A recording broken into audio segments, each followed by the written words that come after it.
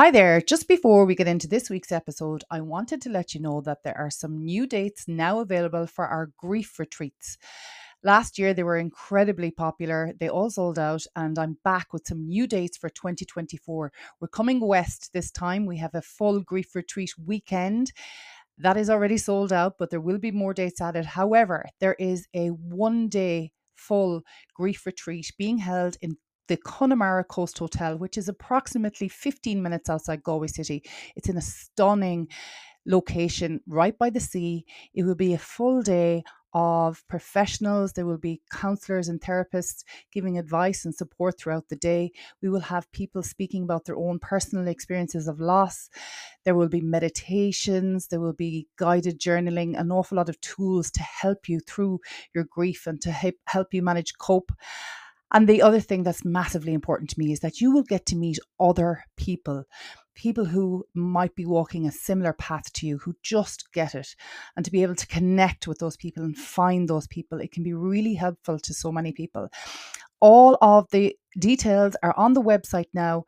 Head to griefireland.com to check out the 1 day grief retreat happening on February the 24th at the Connemara Coast Hotel in Galway.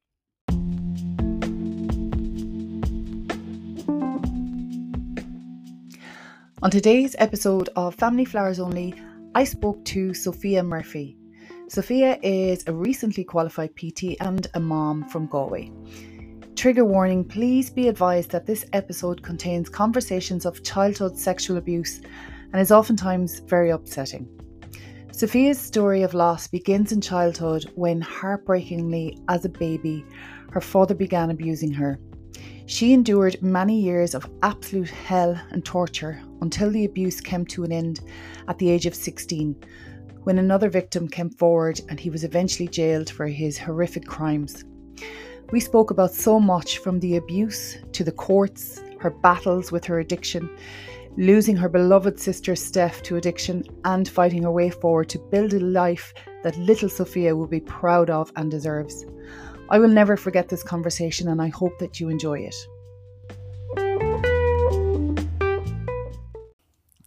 So, hi, Sophia, how are you? I'm good, thank you. You're here and you're all glamour. It's great to see you. Thank you. I believe you had a photo shoot yesterday in Belfast. I did. I was telling you on the way in, that was me in a former life. Well, that'll be me in a former life soon when I start eating again. Yeah. Oh, God, it's tough, isn't it? Yeah. Because you have to... be strict. Yeah, I remember drinking like 10 litres of water the day before I did mine. It's I wild. ate. It was enough. Crazy. Yeah, it was worth it though. Yeah. So, listen, I'm so happy to have you in here today. Thank you. In the recent few episodes, I've been kind of delving a little bit away from, I suppose, grief in the traditional sense, which is death. But grief, of course, is the loss of so many different things. And for you, you have a lot of grief and loss. And today we're going to be talking about something that's not in the traditional sense of loss, but that's the loss, I suppose, of a childhood, the loss of an identity. And, you know, it's very complex. And for you, your story starts really early in your life. And, you know, I'm going to let you explain to us what that loss looked like for you. But it's in the form of sexual abuse and childhood abuse. So in 1988, I believe, is when it first started, when you were 3 years of age. Is that correct? 1988 is my first memory. It was going on before that. Because I seen the HSE file. So like the abuse was going on since I was a small baby. But when I was 3 years of age, that was my first memory of the abuse. Wow. Yeah. So I remember sitting on the back of a bus outside the Rahoon Flats, and Dad was doing what he was doing. And my biggest fear was that the lads that were outside the bus was going to see him. So like, even at that young age, I knew what he was doing was wrong, but I still wanted to protect him. Wow. Yeah. So you knew at the age of 3, if we get caught here, this isn't good. Yeah. Wow. Yeah. That's incredible to think of an innocent 3-year-old. I know, like I do. When I was doing therapy with my counsellor, like she taught me to vision myself, and I just remember looking back at myself. I had little black painting shoes on, a little denim skirt, denim jacket and 2 pigtails, and I just wanted to run to the back of the bus and take that girl. But then I knew she wouldn't come with me because she loved her dad. Do you know, that sort of way? It was crazy. So obviously your perpetrator was your father. Yeah. So Yeah. even more complex than anyone could ever dream or imagine, because that's the person that's supposed to keep you safe. I adored him too. I still do in a way. He's still my dad. You know, nothing will ever change that. But yeah. So from the age of 3, this became your norm. Was it frequent and often? Every day, anytime I was around him, there was always some form of abuse. Yeah. Wow. Yeah. And nobody in your life was aware at that time? Well, I didn't know they were, but going by the HSE files, there was people aware, like neighbours and stuff like that. Yeah. Yeah. And so, you know, over the years, was there many of you in family? There was me and my 2 sisters. Yeah. I was 13 when my baby sister was born, and I was 4 when Steph was 3.5 when Steph was born. Okay. And, you know, when you were a young child, or, you know, I suppose, at what age did you start to differentiate between this is just something that happens, or, well, you've just said you knew it was wrong, really, didn't you? Yeah. But did you, as you grew a bit older, did you start to grasp, you know, just the depth of how wrong this was? No, I didn't, because to me it was normal. Right. I knew no different. Do you know, that sort of way? Like I just accepted it. And it's mad and all as it sounds, I grew up thinking that everybody knew and everyone just accepted that that's what happened in our house. Right. Do you know, because it was so normal. Like I'd go to friends' houses and obviously that sort of stuff wouldn't happen, but I didn't compare my life to theirs really. Do you know, I just accepted that that was the way my life was and that was it. So it's, you know, it's so hard, isn't it, to understand anyone's pain or what they've been through. It's really hard for somebody else to understand because, you know, you haven't been there, you don't understand it. Yeah. So that's really, when I chat to people, I love to just kind of delve into it and say, you know, I don't understand your pain, but I would love to, because, you know, I'm sure it's quite unspoken. I'm sure that throughout your life you've had a lot of, I don't know what to say, so I'll say nothing at all. You know? Yeah. So as you grew up, I suppose, at what point did you, you know, feel like I need to try and get some help here? Or was that a thought in your mind? At the time when I was younger, I didn't know I was doing it for this reasons, but looking back, I used to self-harm a lot. Okay. I broke my bones a few times, hitting myself with hammers and stuff like that, and broke legs, throwing myself downstairs. And like even being in the hospital after having an x-ray, I still go into the toilet harming myself to make sure that someone knew I was in bad pain. But looking back on it now, I think that was a big cry for help. And like the doctors, no one ever questioned it, because I was in and out of hospital all the time with sprained ankles, broken wrists, torn ligaments and all different sort of stuff. But then when I was 14, when I started drinking and taking drugs and stuff like that and retaliating and running away from home, and I used to stay in sheds and derelict houses and stuff just because I didn't want to be at home. And then I reported it to social workers when I was 14.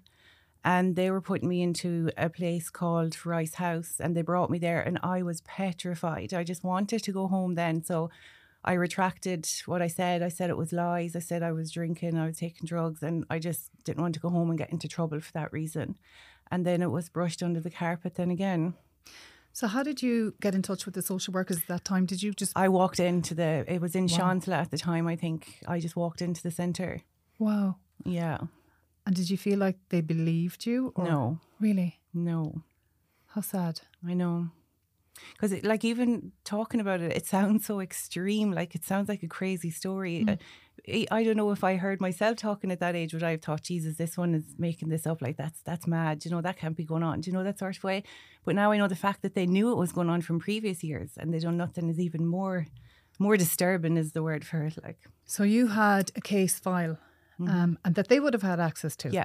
And what was on that, or what? How would they have known that it was going on? Because they came out to the flat when I was younger, and they said it's written in the file at one point. Dad admitted to doing stuff to me, and it's written in handwriting. Noted: John has big hands. Advised not to do it again. There was blood found in my nappy. All sort of stuff like that. He admitted to doing stuff to me, like. And nobody did anything? No. Neighbours reported it. Neighbours seen him do stuff to me. I was at the hospital and the doctor said that it wasn't constipation that was causing the blood in my nappies. Horrific. Just horrific. During those years when you were younger, do you mind if I ask, like, what did you feel like on a day-to-day basis? You know, were you full of anxiety? Were you scared? Were you sad? Petrified. Really? So sad. So sad. And I never wanted to cry in front of anyone. I'd always cry when I'd be by myself. I'd get so frustrated. I'd harm myself. Like, I'd be so upset. And I always felt like nobody liked me because I always felt everyone knew what was going on and no one done anything about it. Do you know, that sort of way? I thought everybody hated me. Everybody. I was afraid of everyone. Like, if I seen a crowd of people sitting on a wall, I'd walk home the long way just so I wouldn't have to walk past them. Right. Mm-hmm. Just with fear. Yeah, I felt like an alien. Probably felt like the world was out to get you, like. Yeah.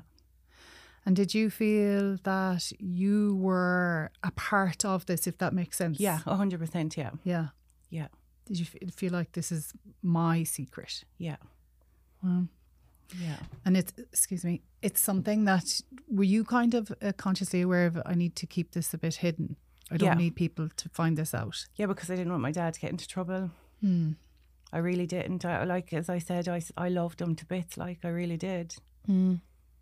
Was there times where you wanted to get away from him? Yeah. You know, as the abuse continued? The older I got, yeah. Yeah. Yeah. I got more frustrated the older I got. Okay. I'd argue with him. I called him a freak a few times and he'd go mad, but I'd forget about it the next day. So you're 14 and you go back into the house and the abuse continues? Mm-hmm. And is there any follow-up from social workers and when we moved to Mayo when I was 16, I remember a social worker from Ballina coming out to the house and just asking, was everything okay? And I said, yeah. And she closed off the case. Yeah. I mean, there just aren't words really for that little girl. No. You know. No. How much you were let down as a person, it's overwhelming, really. I don't think I've heard the like of it in my life. So can I ask when, I suppose, it eventually all came to a head? When did it stop, or when did the abuse stop? When I was 16. And what happened that time? Was there anything that caused it to stop, or? I think because I'd reported it and I was retaliating more at that age, I think my father was starting to fear if I keep pushing her, it will come to a head. Yeah. And would there have been, if you don't mind me asking, I'm just, no, ask away.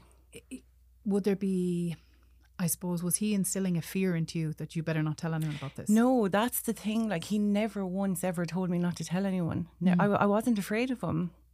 Yeah. I was not one bit afraid of him. He never once told me not to say that to anyone. I just knew not to. As I say, my fear was losing him. Yeah. So you had this understanding, if people find out, he's gone. Yeah. So when you turned 16, when did you guys just separate, or did you take action then? We moved to Mayo when I was 16, and then I moved to England for 3 years. Okay. And then I came back when I was 19. I had my daughter in England. I came back at 19. Just completely forgot about everything, brushed everything under the carpet, lived as a normal family.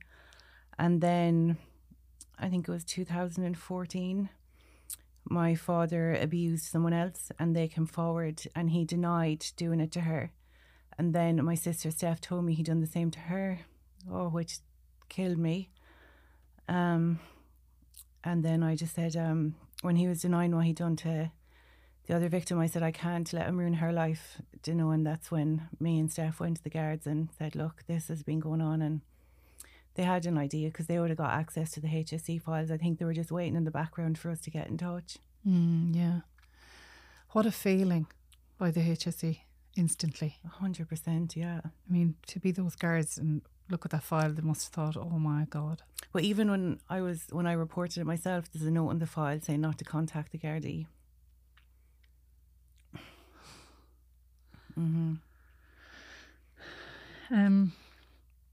So obviously the wheels were in motion then. Was your father arrested? Yeah. Yeah. How was that for you, like, personally? I was scared because I didn't want him to get hurt in prison, because I knew that there was no going back now. I'd lie awake at night worried sick about him. Something had come on the telly and I was thinking, I wonder, is he watching that, or will he be able to watch his favourite TV programmes or eat his favourite food? And I was petrified for him. I couldn't sleep right. I sleep sitting up because I was riddled with anxiety. Did you have any contact with him? No. No, once he went in. No, I went to visit him after the court case when he got sentenced to 18 years. And part of me done it was like to apologise to him for, do you know, and I shouldn't have. But like I had, in between then and now, I've had extreme amounts of therapy. So to be honest, he might come into my head once a week. Whereas back then it was every second of the day. Of course, yeah. So the court case, obviously they had to build a court case, and all of that must have been so horrendous for you. It was horrible. Really? It was horrible, yeah. What was that like? You just have to obviously give so much detail. It was. Like I was 2 weeks giving my statements, like 12-hour days in there. But it kind of, doing it as well was kind of therapeutic for me, because when you say it out loud, it becomes real. Whereas when you're holding it in, it's like, did it happen or did it not happen? And it was getting all that out from the pit of my stomach really done me the world of good. Really? Yeah, it really did. And I said so much more than like one memory leading to 1,000 more, do you know, that sort of way. So like I really got down into the pit of my stomach when it came to doing my statements, and he even told them stuff I hadn't told them. And at the time I was mad, but now I'm glad he did, because I don't want to be sitting in a room in a few years' time and get a flashback and think, did that happen? Do you know, that sort of way? But it's something that I'm so glad I had the chance to do, because it offloaded so much off me. And your sister obviously went through that process as well at the time. Yeah. And then, you know, when we're talking about loss, you know, in that moment and when all of that became public, I suppose, you know, did the family all support you girls? No. We lost everyone. Really? Yeah. That's what I feared there. And I think a lot of it was guilt on their behalf. Yeah. So it's just, this is the thing about, you know, abuse and a loss that's not a death is destroying, because you don't just lose, you know, your innocence, your childhood. You lose so much more than that, right? Yeah. And I'm sure other victims of abuse or survivors of abuse will possibly relate to that and understand that. It's like being buried alive. Really? Yeah, because you don't know where to go after that, because like it's like you say, the loss, it's like you're not that person you were. You're not, like you could hide behind your secrets before, whereas now I couldn't. Like my father's family stayed in touch, but my mother's didn't. But it was weird for a while. You know, it wasn't the same. The family dynamic was completely different. And I know they were in shock that was their brother and stuff like that, but the support wasn't there. Do you know that? And they've apologised for that, like this. And I understand they were going through a lot as well, an ordeal at the time. Do you know, like I'd be close enough to them now again, but my younger sister Michaela is very close to my father's family. Yeah.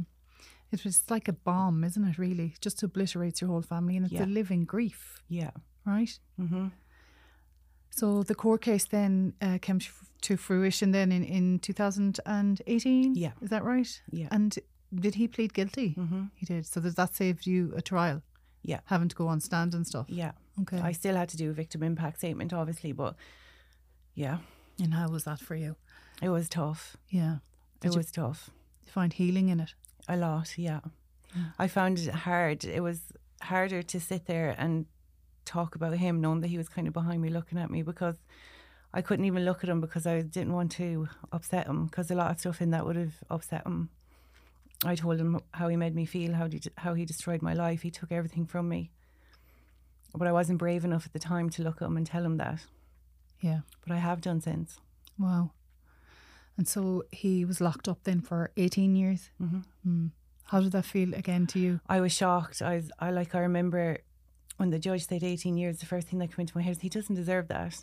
And I just kept looking at him, and he put out his hand and he asked the guard, could he talk to me? And the guard just kind of pushed him out the door, and I was distraught because his mother died the week before that as well.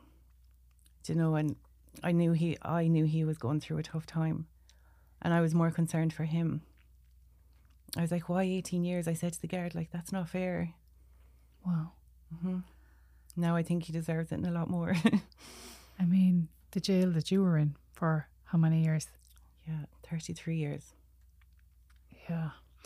It's just, you know, it's, and yet, like, I can get why you would feel that way and think that way, because you didn't know any different, really, No. did you? No. From a baby up, how are you going to kind of know? Those are the people that teach you right from wrong. Yeah. But if you're just taught wrong is right, Yeah. how do you know any different, you know? I don't like, my counsellor said to me one day when I was in a session, she said, describe your childhood, like your child head. And I said, I never had a child head. I look back at myself as a 3-year-old and I still think I'm the same person I am now, but just look different. Do you know, that sort of way? Yeah. I don't ever remember having an innocent brain, like. Yeah. You knew then what you know now, Yeah. which no child should ever know. No. Was parts of your childhood happy? No. No. So sad, isn't it? Mm-hmm. Yeah. So after your father was jailed, did you feel a sense of, suppose, not relief? I suppose then the work had to take place, really, then, didn't it? Yeah. For yourself. Because, you know, I was thinking about you before you came in today, and I was thinking, an awful lot of the time I speak to people who lose somebody and their life has changed. Let's say someone that loses a child, for example, and they say to me, I've completely lost myself. Well, I feel for you, there was no losing yourself, if that makes sense. It was finding myself. Yeah, right. You were never, there's no such thing as going back to the old you, because No. there was no happiness ever. No. And I was always living for someone else. I was always looking out for someone else. All my anxiety came from what someone else done to me. Worried about someone else, worried about someone finding out. You know, I was never focused on myself. I didn't know who I was. I was just a body. I didn't know what was inside. Yeah. And unfortunately, I'd say many can relate to that. Yeah. But it's terribly hard to understand if you haven't been through it, you know? Yeah. And that's why it's amazing that you're talking about it. I have to talk about it. I suffered in silence, and it's when I was silent I suffered. Really? Yeah. So as soon as you started talking, you felt that weight come off your shoulders a little? Yeah, because I didn't care then what people thought. I had nothing to hide. Even though I had nothing to hide. Well, I had nothing to hide, you know, that sort of way. So I suppose then, how were you doing then, you know, throughout those years? I know you said you self-harmed and you did a lot of physical acts, I suppose, to try and, I suppose, as you said, to shout for attention in a way, and to get away and get out of that environment. Did that continue, or did that ease as, you know, I suppose around the time of the court case and when he got arrested and all that kind of thing? Did you struggle personally, you know, with self-harming and things like that as well? I went from one thing to another. My eating disorder got out of control. I lost a lot of weight. I was taking a lot of Valium. I was just substituting, just trying to fill myself with something because I just didn't want to feel anymore. Do you know, that sort of way? Because I didn't know what to feel. Like after the court case, it's like, oh God, what do I do with my life? Where do I go from here? I felt so empty.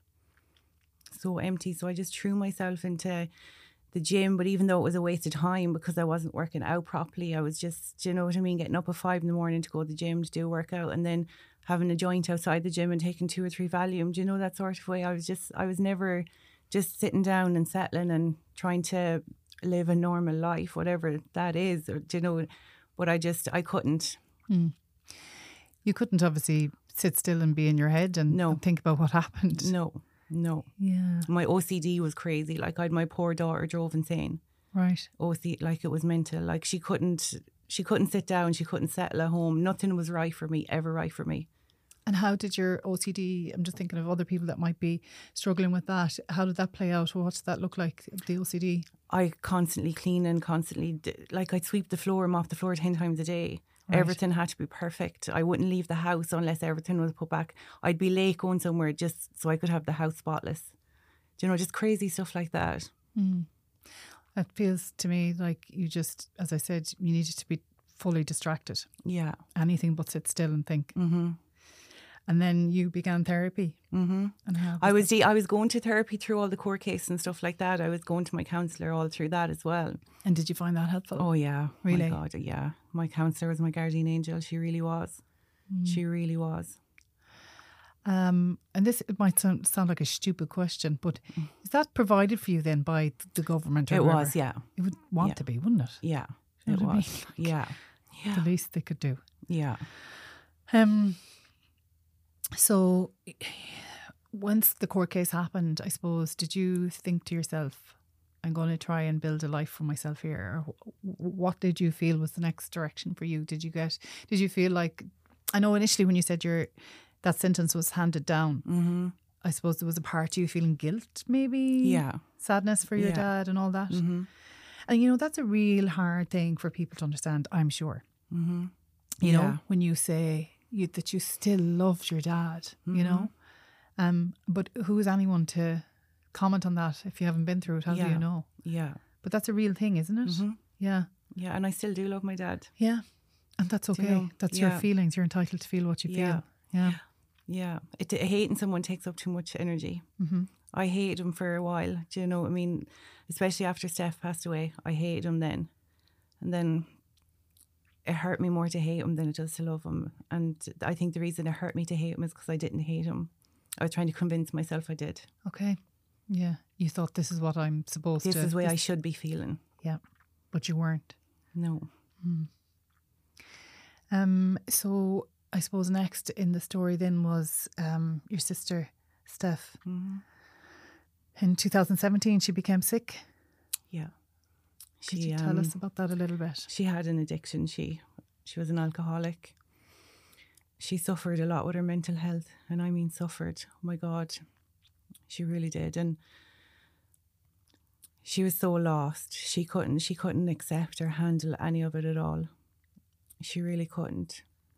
She just had a different mindset to me. Do you know, that sort of way? Like, yeah, she couldn't handle it. And it's important to note, I suppose, that she was abused also. But Yeah. you guys, neither of you knew. She knew about me. She did. Okay. Yeah. She told me that. She said I knew. And when she told me it happened to her, I was shocked. Really? Yeah, and I was even, this might sound mad, but a small part of me was jealous because I thought I was his only girl, you know, that sort of way. And then I was angry because I thought everything he put me through, I thought I was saving her from it. But I was, that really got to me, because I was thinking, I knew what it felt like to suffer from the abuse, and then thinking that she went through it as well. And when we were younger, then we'd be fighting and stuff. And every time I think of Steph to this day, I think of her as a child. I don't think of her as an adult. I can still see her as a child, you know, and her little blonde head and stuff. And I can't picture her as an adult, and that might come eventually, but I'm still mourning the child of her right now. She was your baby sister. What does that do to that alone, to know that she was hurt? It rips me apart, because not only was she my sister, she was my best friend. Like, she knew me better than anyone ever did and ever will. And that's because she understood me. I just can't imagine the pain of that, of you finding out, you know, I have siblings. And even if what happened to you hadn't happened, even that would be enough to destroy me, to think that it happened to her. I just can't really, I find it hard to grasp the amount of pain that you've carried. But I could handle what he'd done to me, but I couldn't handle what he'd done to Steph and my other sister. I couldn't deal with that, because I knew what that felt like. And growing up, I was kind of angry at Steph because I was jealous that she wasn't going through it.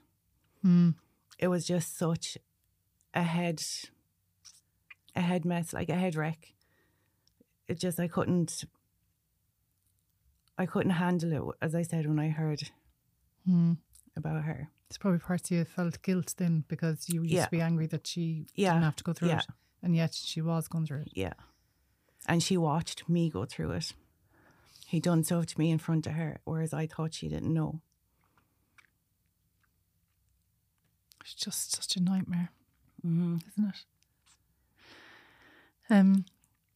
So she became sick, and then, you know, that was obviously a very stressful time for you then in your life. I suppose you were trying to save her, were you, in some ways? Were you trying to will her to come out of the addiction and pull through? Like, she was really sick in hospital. She was in intensive care for weeks. And they told us like that she'd only last hours. And I was approached to go on the Late Late Show. So I was going up there on the Friday, and I was saying to the nurses, promise me she'll still be here when I get back. And they said, look, she has another couple of days left. So I went to Dublin and I came back, and my documentary was out on the Tuesday. And I remember lying in the bed beside her watching it in intensive care, and all her family were there, and my daughter and her husband. And she turned to my aunt when the documentary was on, and she goes, the House of Horrors. But she was so sick, and she was supporting me that day when we were watching the documentary. And I never cried so much as I did in those few days when she was in the hospital, because I didn't want to lose her. I really didn't. And I'll never forget it. She was swollen. She had sepsis. She had cirrhosis. She had double pneumonia. She had everything. She had fluid coming out through her stretch marks. She was that swollen. She couldn't go to the toilet. She was crying, being lifted onto the commode. She was badly, badly broken in every single way. And I mean broken to pieces. And I didn't think she'd survive that, but she did. And she lived. She stayed off the drink for a while, and then COVID kicked in and she went back on the drink, and she lasted a few months. And I fell out with her, and she kept trying to reach out to me, and I was mad at her because, like, I used to tell myself I can give up the drink for 2 or 3 weeks. I'm not an addict, but I was. And I was mad at her that she couldn't do that. And Steph sent me a message, can we please talk? And I ignored her. And then she went into hospital, and I went in to see her. I hadn't seen her in a few weeks. And her husband wheeled her in the wheelchair, and I looked at her and I said, Steph, you're tired. And she said, I really am. And then the next day, I was working on night shift, and the next day me and my daughter went up to the hospital because COVID was just kind of finishing at the time. And we rang up to the ward, and the nurse said, we'll be half an hour, we're doing our rounds. And I said to my daughter, come on, Fecca, we'll come up and see her tomorrow. But tomorrow was too late. I got in from work at 5, and her husband rang me and he said they put her into an induced coma. I never got to say goodbye. And like, part of me was thinking she's died, now thinking I'm angry at her. But I know she'll understand, because since she's passed away, my life has changed so much for the better, because I know she's looking after me. I never ask her for anything, because I know if she can do anything for me, she'll do it. And she's given me signs everywhere. And I know this might sound crazy, but I had to lose her to find myself. When she was a year dead, when I seen her headstone, I said, I need to sort my life out.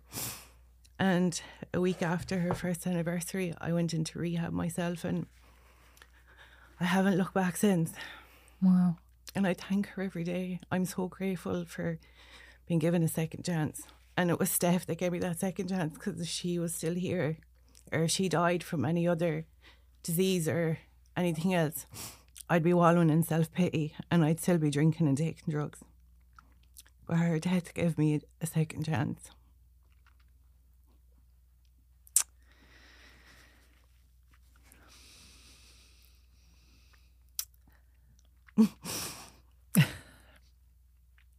You'd want to be a stone, wouldn't you?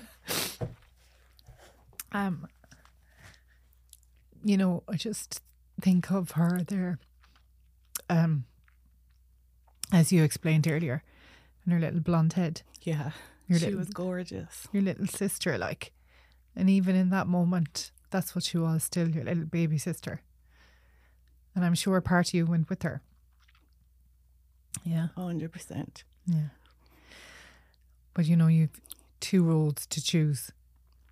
You were left with a choice, and many would understand. It was fight or flight, Yeah. and I fought. And no doubt you had to fight very, very, very hard. But the rewards are amazing.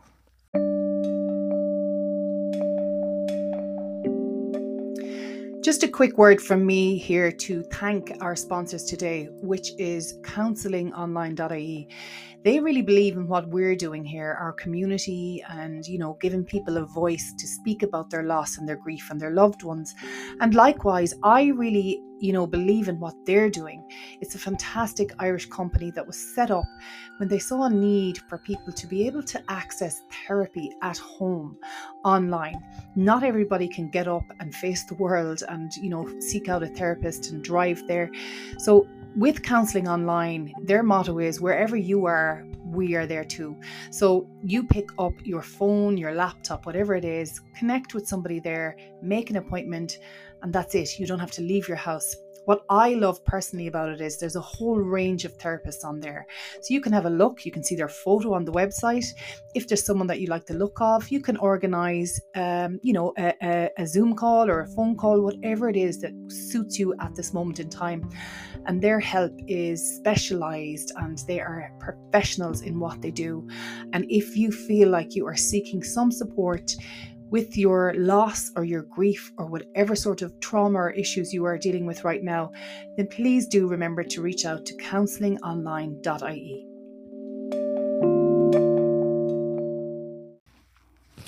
So you turned your life around after she left. Yeah. What were the days like after she died? Was it very dark? Darker than it's ever been? Mm-hmm. Really? I remember the night of her funeral, I went over to the graveyard and it was pitch black. And I remember walking around the graveyard thinking, where are you? And I couldn't accept it. I didn't accept it until after I come out of rehab. I'd go home and my daughter would hear me roaring crying and she'd be like, Mom, it's okay. I just like, why did she have to go? I didn't want her to go. But it would have been selfish of me wanting her to stay because she was suffering so much. And that's the relief I get out of it. So I know she's not in any more pain because she was tortured. Yeah. I mean, tortured. Like, she'd 4 beautiful kids as well. And she adored them so much, but she couldn't even fight for them anymore. And I knew that's when she'd had enough. Because her kids were her world. And I don't ever want them growing up thinking that their mommy chose the drink over them. She didn't. The drink chose her. It was her way out. Mm-hmm. Yeah. How do you exist, you know, when you don't have a normal life? And that's the battle that you have every day, because you had the same, I suppose, if you want, demons as she did. Mm-hmm. But as you say, it was fight or flight, because you could join her. It's like that little girl that I once was. She went through hell and back, and she didn't do that for nothing. It's because of her I'm here. Yeah. And I owe it to her too. Yeah. To build a life that you want. Yeah. Yeah. And that she deserves. Yeah, for sure. You know, you mentioned earlier that you were then very angry at your father. Did you feel like this is your fault that she's died? In my head, I called him a murderer. I said, you should be locked up for murder. 100%. That's what I was thinking as you explained that too. Yeah. You killed her. Yeah. 100%. So you got angry then? Yeah. Yeah. Like, both my parents were horrible people, but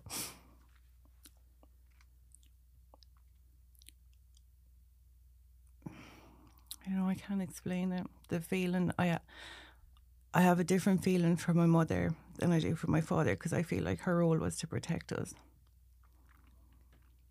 I don't speak to her now. There's a case ongoing at the moment, so I can't really say too much about her at the moment. Yeah.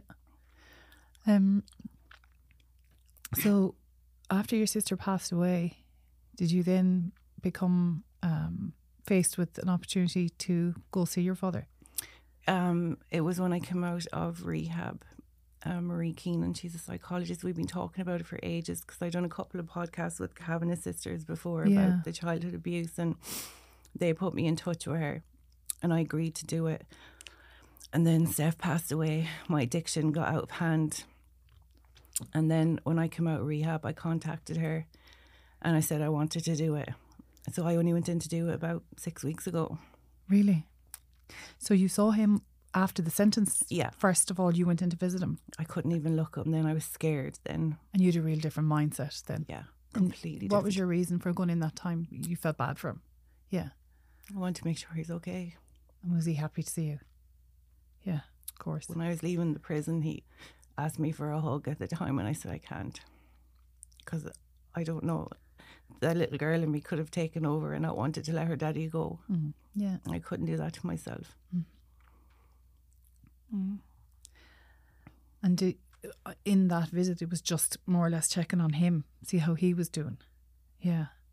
Did he apologise on that meeting? Mm-hmm. He did? Yeah, but it didn't mean anything at the time. Just words. And so you didn't go back to him after that then, and then you returned after Steph passed away. I went back to him 6 weeks ago. Yeah. And so do you mind just touching on that? Because I only recently, I was telling you when we were texting each other, I only heard of that recently, restorative justice. Is it a new concept? I'm not sure. It must be. I'm not I sure. hadn't heard of it, but I heard of it on a podcast recently. So essentially what it is it's an opportunity for you, I suppose the victim, I don't know how you feel about that word. Survivor. The survivor, yeah. For you, the survivor, to face your perpetrator and ask them some questions. Do they have to agree to it also? Yeah. They do. And they can say no if they want. Yeah. Okay. And so then you have a liaison officer, a person that goes in between. Yeah, and you they have your will probation officer, and then he has someone with him from the prison, and I had Marie Keenan with me, the psychologist. Okay. Yeah. And is there a lot of back and forth before this meeting happens? Yeah.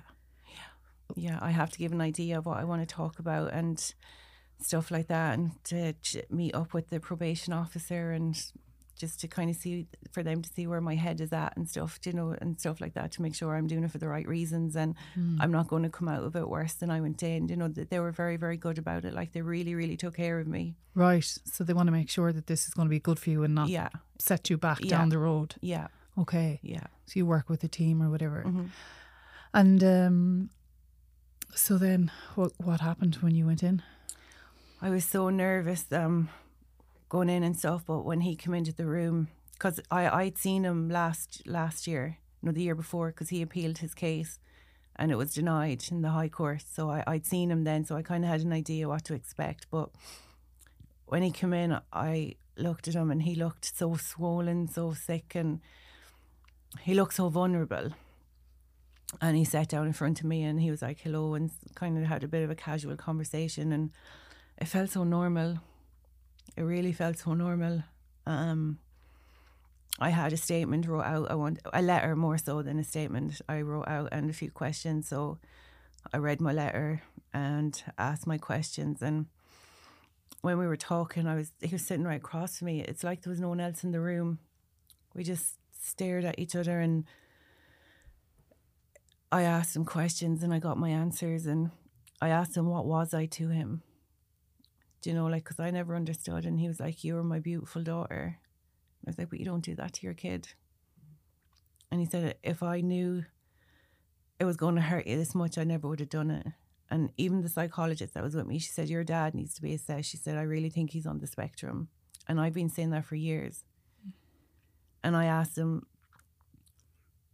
like, why did he keep doing it even after he got caught so many times? And he said, because I didn't think it was as bad, because I didn't get into trouble for it. And then he said, I said that this visit is my goodbye. And he said, am I not going to see you when I get out? And I said, no. I said, because I can't keep doing goodbyes. I've had enough. So I have to say goodbye now. And I said, I'd never be able to trust you. And he said, I understand. And I seen the look of sadness in his face. And he said that he knew what grief felt like. And he's like, because I know you've hurt the most.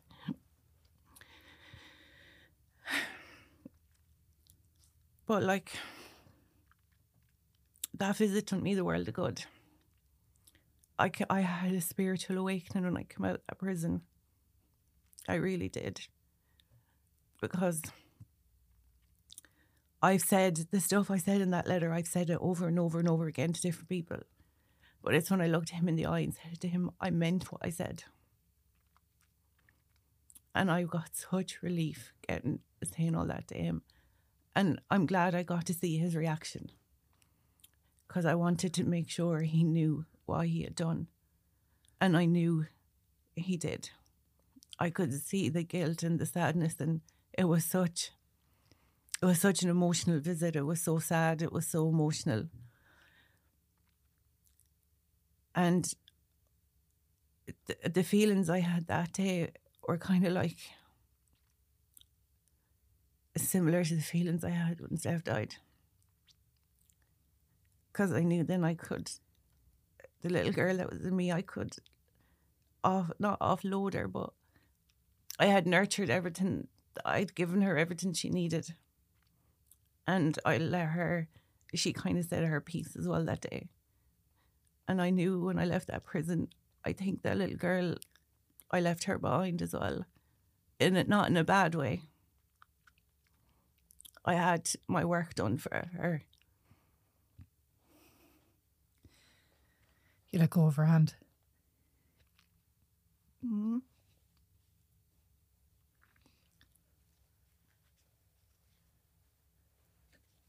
Sorry. You're fine.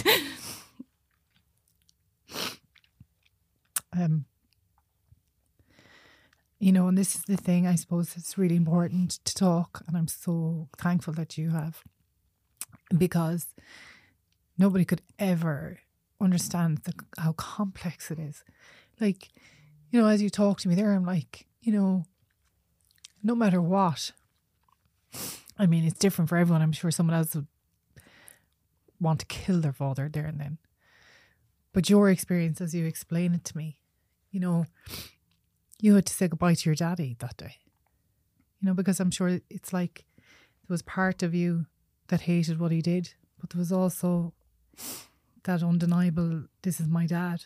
Mm-hmm. So you had to say goodbye, and there's a loss there. Because no matter what, you didn't come into this world wanting to lose your dad. That wasn't your choice. And you have to carry and feel that loss, regardless. You've lost so much. I've also gained a lot too. That's good. Yeah.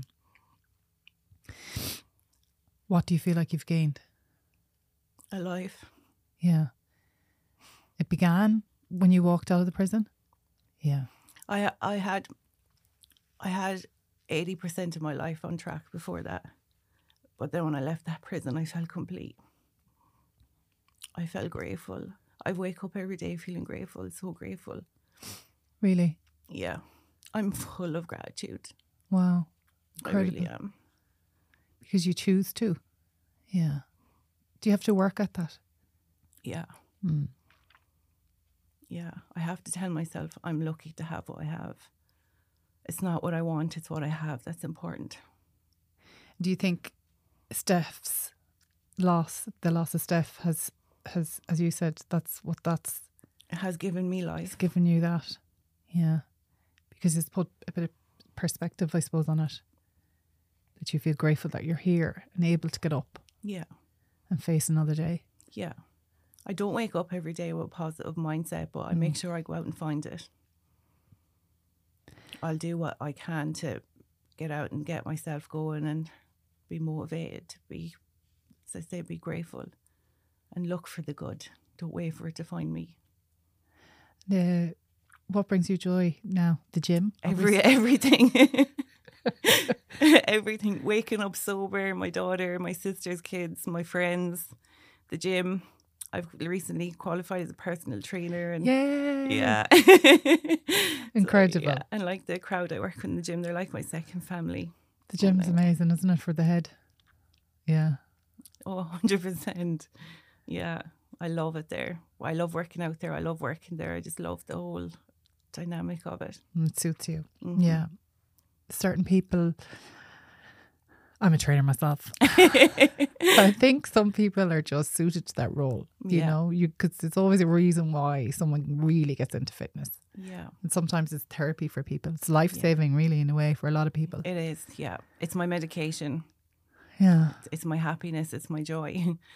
I've met some amazing people there. Do you know, I've met amazing friends, like, do you know, and that's all since I became sober. Wow. Becoming sober, was that really, really hard to do? Yeah. Because it's like that. It's letting go of another part of yourself.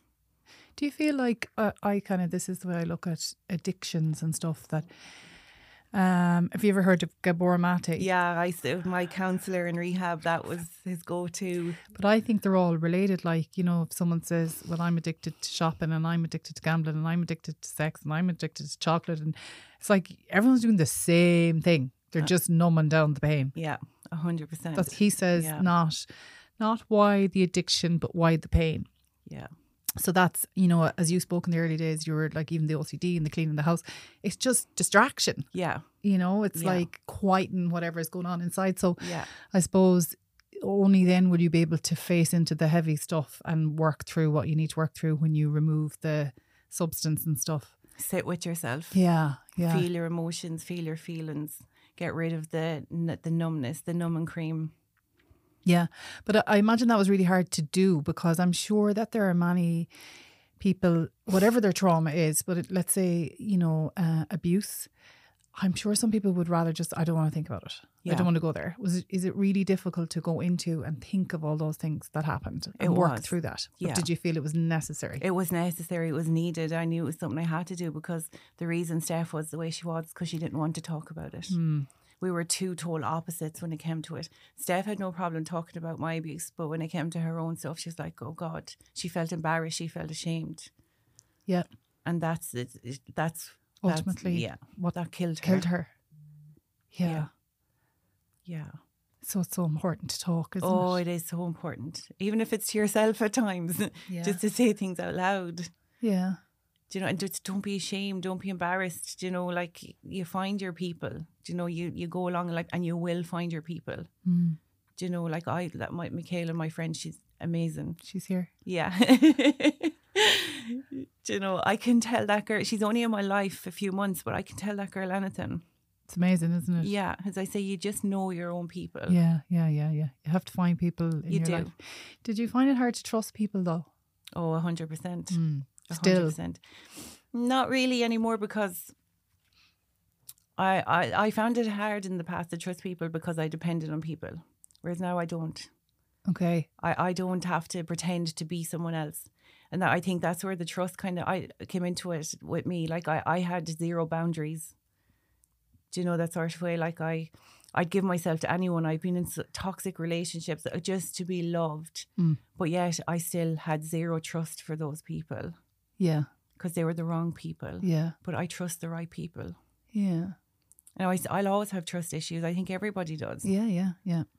Do you know, but I do trust her. I have a good sense about me now. I've my healthy boundaries up. So I know that I'm not going to let the wrong people in. I give everyone a chance, but I don't have to let people in. You know, when we were chatting about Gabor Mate there, and he says, you know, there's childhood needs. I'm sure you've heard all about that stuff Yeah. as well then.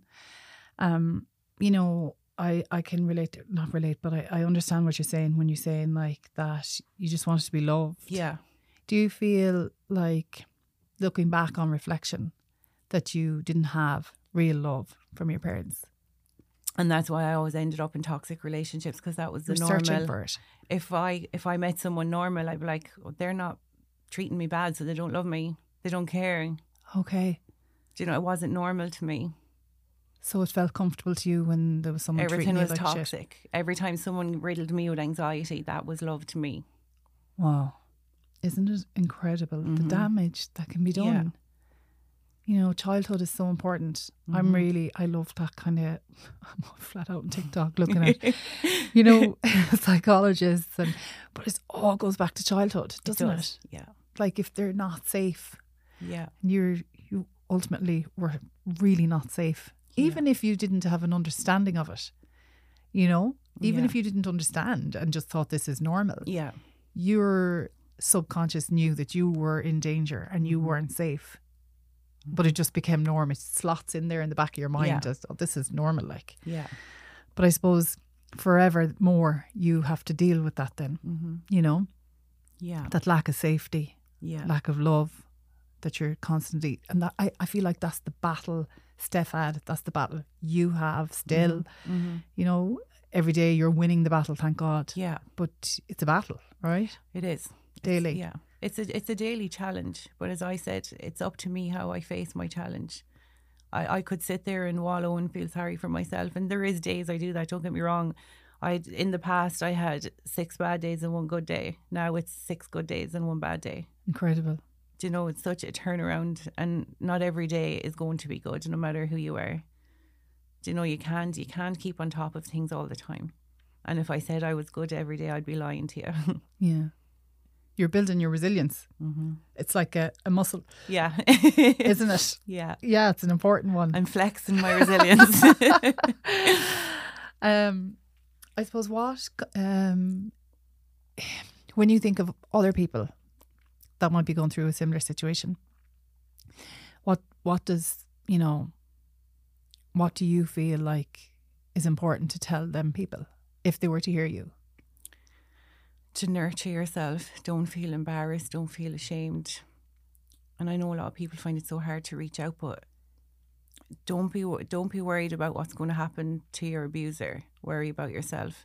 And even if it's only to tell a friend, you have to say it out loud, just because when you hold it in, it eats you inside out, and you feel shamed and embarrassed, and they're feelings that you shouldn't be feeling.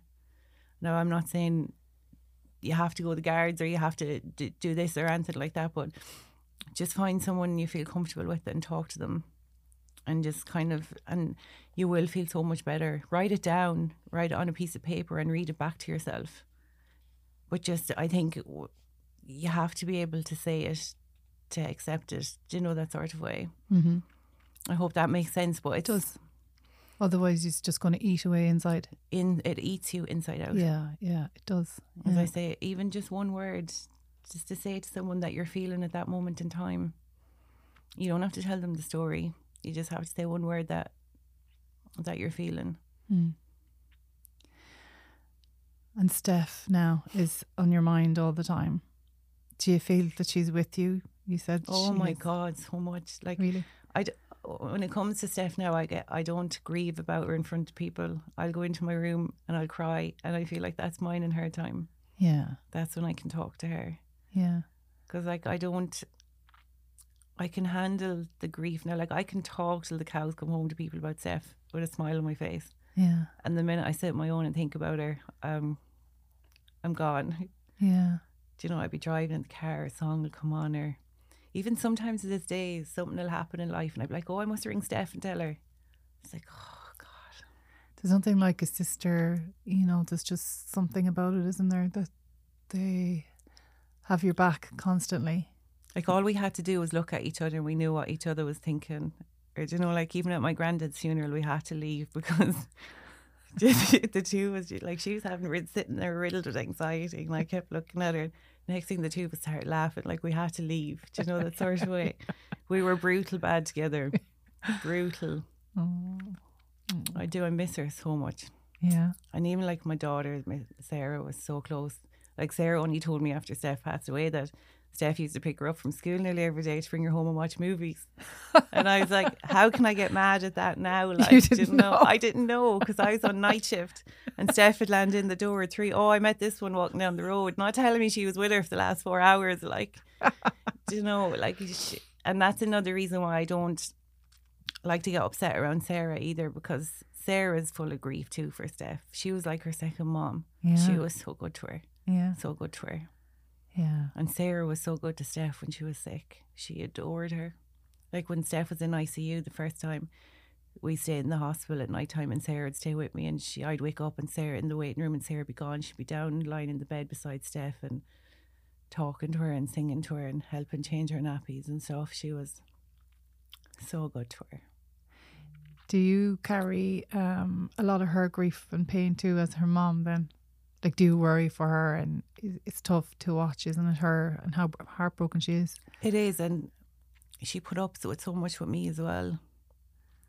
And like she got really kind of down in a bit after I came out of rehab, and my counsellor in rehab told me it's because Sarah hasn't ever been able to concentrate on her own feelings and emotions because she's always been worried about someone else. Mm. And even last night when I was thinking about this, I was lying in bed and I was thinking, the poor thing, she's only a kid. Like, she is 20, but she's still a kid. And I was thinking, she's felt and is feeling a lot of the similar emotions I was feeling. How is she dealing with it? And there is a part of me that's afraid to approach her about it because I don't know if she comes at me like crying and stuff and all upset. I'd like, yeah. Do you know? You don't know how you'd handle it. No. Mm. Yeah. Again, it's not straightforward, is it? No. And these are the knock-on effects from abuse. Yeah. You know? And that's not your fault. No. Again, you know? Mm-hmm. This is the knock-on effect. Yeah. That's why I do hide my grief from her. Yeah. Because I know she's grieving herself. Yeah. Well, I think you're entitled to feel your grief too. But I know what you're saying. Yeah. I know what you're saying. I bet it would be very different if you said that to her. Oh, probably she hears this now. She'll be like, Mom, why did you say that? yeah, I know. But it's like what you're saying about the abuse. You know, you're saying don't keep it in, say it out. It's the same with grief. Yeah.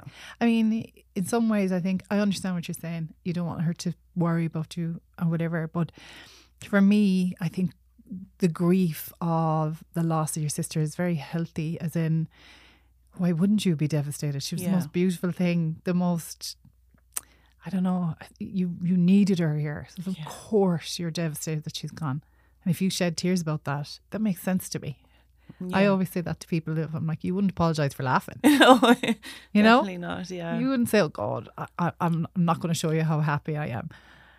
It's a normal emotion and you're entitled to feel that too, you know. It's love on the other side. I feel like, you know, that saying, grief is love with nowhere to go. Yeah. I just have been blown away really by you. I wish we had longer to talk. I think that you're just such an incredible person. I really do. And I know, like, blah, blah, blah. People say all these things at the end and big people up, but I mean it. Like, I feel like I'm in the presence of just a remarkable person. Thank you. Because I just feel like most kids, their parents will help them to become who they are, but you did it by yourself. You know, that makes you way stronger than me, way better than me. Like, you built who you are by yourself. What a woman, like. Thank you. Thank you so much for coming in. Thanks for having me. Mind yourself. I will. Thank you so much.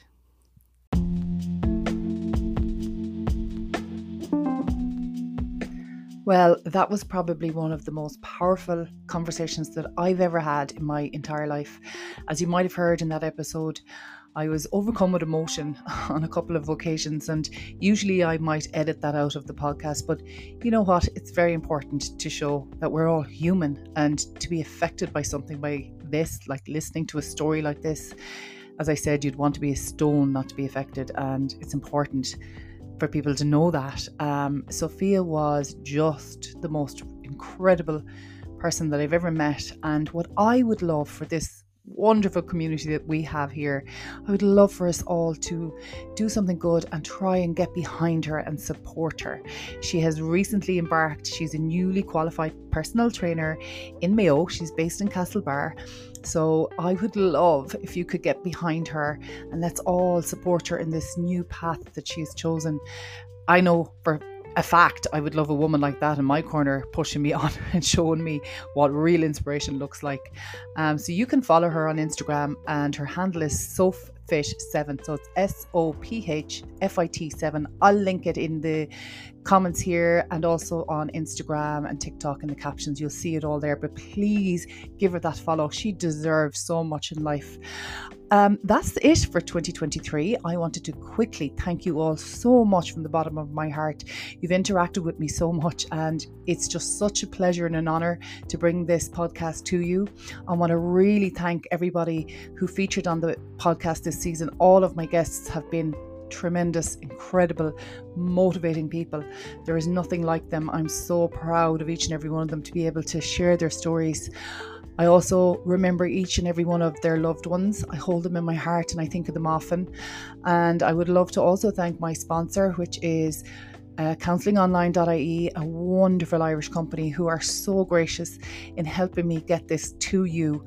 And please God, we'll be able to come back in 2024 and bring you more of these episodes and stories. Thank you all again, and wishing you so much peace and love over the Christmas season. And I'll speak to you in 2024.